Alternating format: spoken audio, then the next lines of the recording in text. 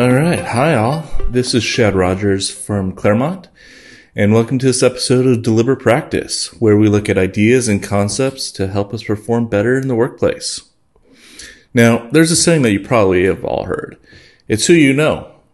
Well, there's truth to that saying. I've always preferred the adage that it's not who you know, but who knows you. What I feel is the second saying implies is that it's up to you to make yourself know, and in a sense, make yourself indispensable. Now, there's an example that comes from my early days of working in a business development group at a global asset manager. And as a team of associates, we worked diligently to put together pitch books for potential investors. And in each book, there would be different investment data that needed to be pulled from a fund or a composite.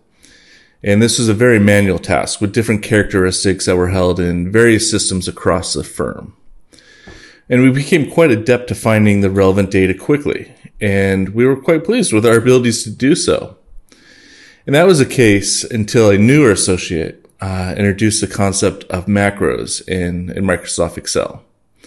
And with his introduction to this, the team, the process time that took maybe hours to complete was really reduced down to minutes. And as a result, the associate, let's just call him Ben, since that was his name, was beginning to be known, and his profile began to rise. And he became the go-to person when considering process improvements. And you often hear about trying to get exposure. And this is really what it refers to. Now, I know this example starts to show my age a little bit, but the concept still rings true. And if you replace the concept of macros with the ability to write code, whether it's in Python or any other language, the example may hit a little bit more contemporary. But it doesn't have to be technology. I know it's a hot topic at the moment, and if it works for you, great. But if not, don't despair. I was working with another previous associate of mine, and she was a rock star. And then it became up to me as a manager to get her known, get her profile out there. And as a young associate, you're often one of many. And due to the roles, your profile is often limited to the department that you work in. So going back to kind of thinking about, it's not who knows you, or not who you know, but who knows you, we needed to get her known. And so in this example, we created a series where she would host firm-wide interview series with senior executives. She would sit down and interview them for the group of young associates who were in the crowd.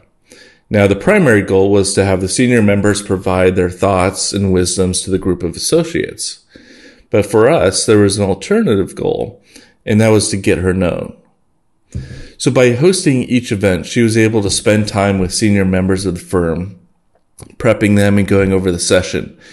And as a result, she was starting to broaden her exposure outside of her department. For me, I did, my best attempt at getting known. And the way that I went about it was to put together a newsletter.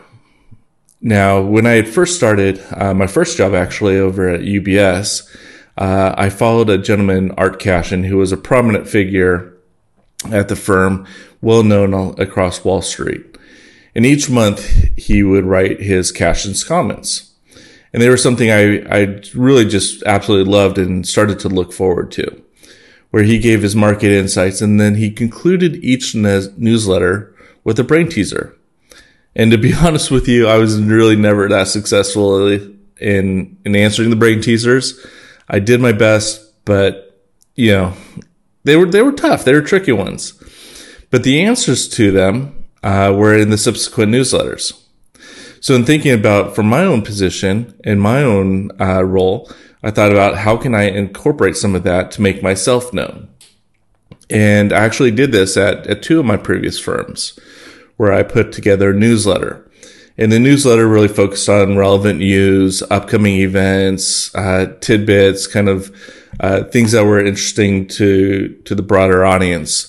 But I did always keep that example of brain teasers, and I included the brain teasers, and oftentimes, it was an attempt of mine to really keep engagement with the people that were reading the newsletter, an effort, one, for them to have fun with the brain teasers, but two, to start to think about it as an event of, Shad's newsletters are coming out. Let's see if I answered the quiz or brain teaser correctly.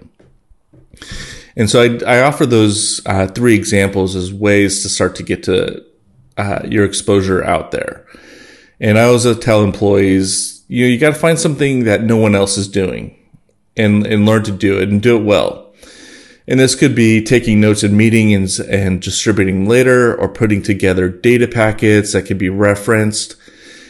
Spend some time to think about, have a deliberate look around your environment and find something that no one else is doing that could be helpful to the broader audience. I think that's really key, is you don't want to just create something that adds no value, but what's something that you can create that adds value that you can start to be associated with and start to be known for. I think if you can parlay that into something you can teach, all the better. But what's important is you want to be seen as the go-to person for a specific reason. And as your profile grows, it's important to keep in mind the growth mindset intact and always keep learning new things, so you don't become kind of a one-trick pony or one-hit wonder. But keep in mind, okay, this is great. This is getting my exposure. Now, what am I going to do with this newfound exposure? And I'll reference one of my favorite books that I recently reread was Cal Newport's "So Good That They Can't Ignore You." And in this book, he goes into talking about the development of skills that lead to career capital. Very important. I think it goes on to a different tangent, so I'll leave it there, and maybe I'll come back to that at a subsequent thing. But thinking about the portfolio of work, what you can pick up from it, but what also you can do that no one else is doing that adds value, and you can start to be associated with that. Again, it helps with the exposure. It becomes, Shad is, or fill in the blank your name, the person to go to for X. All right. Well, quick examples, short little message, but I hope you're doing well, and take care.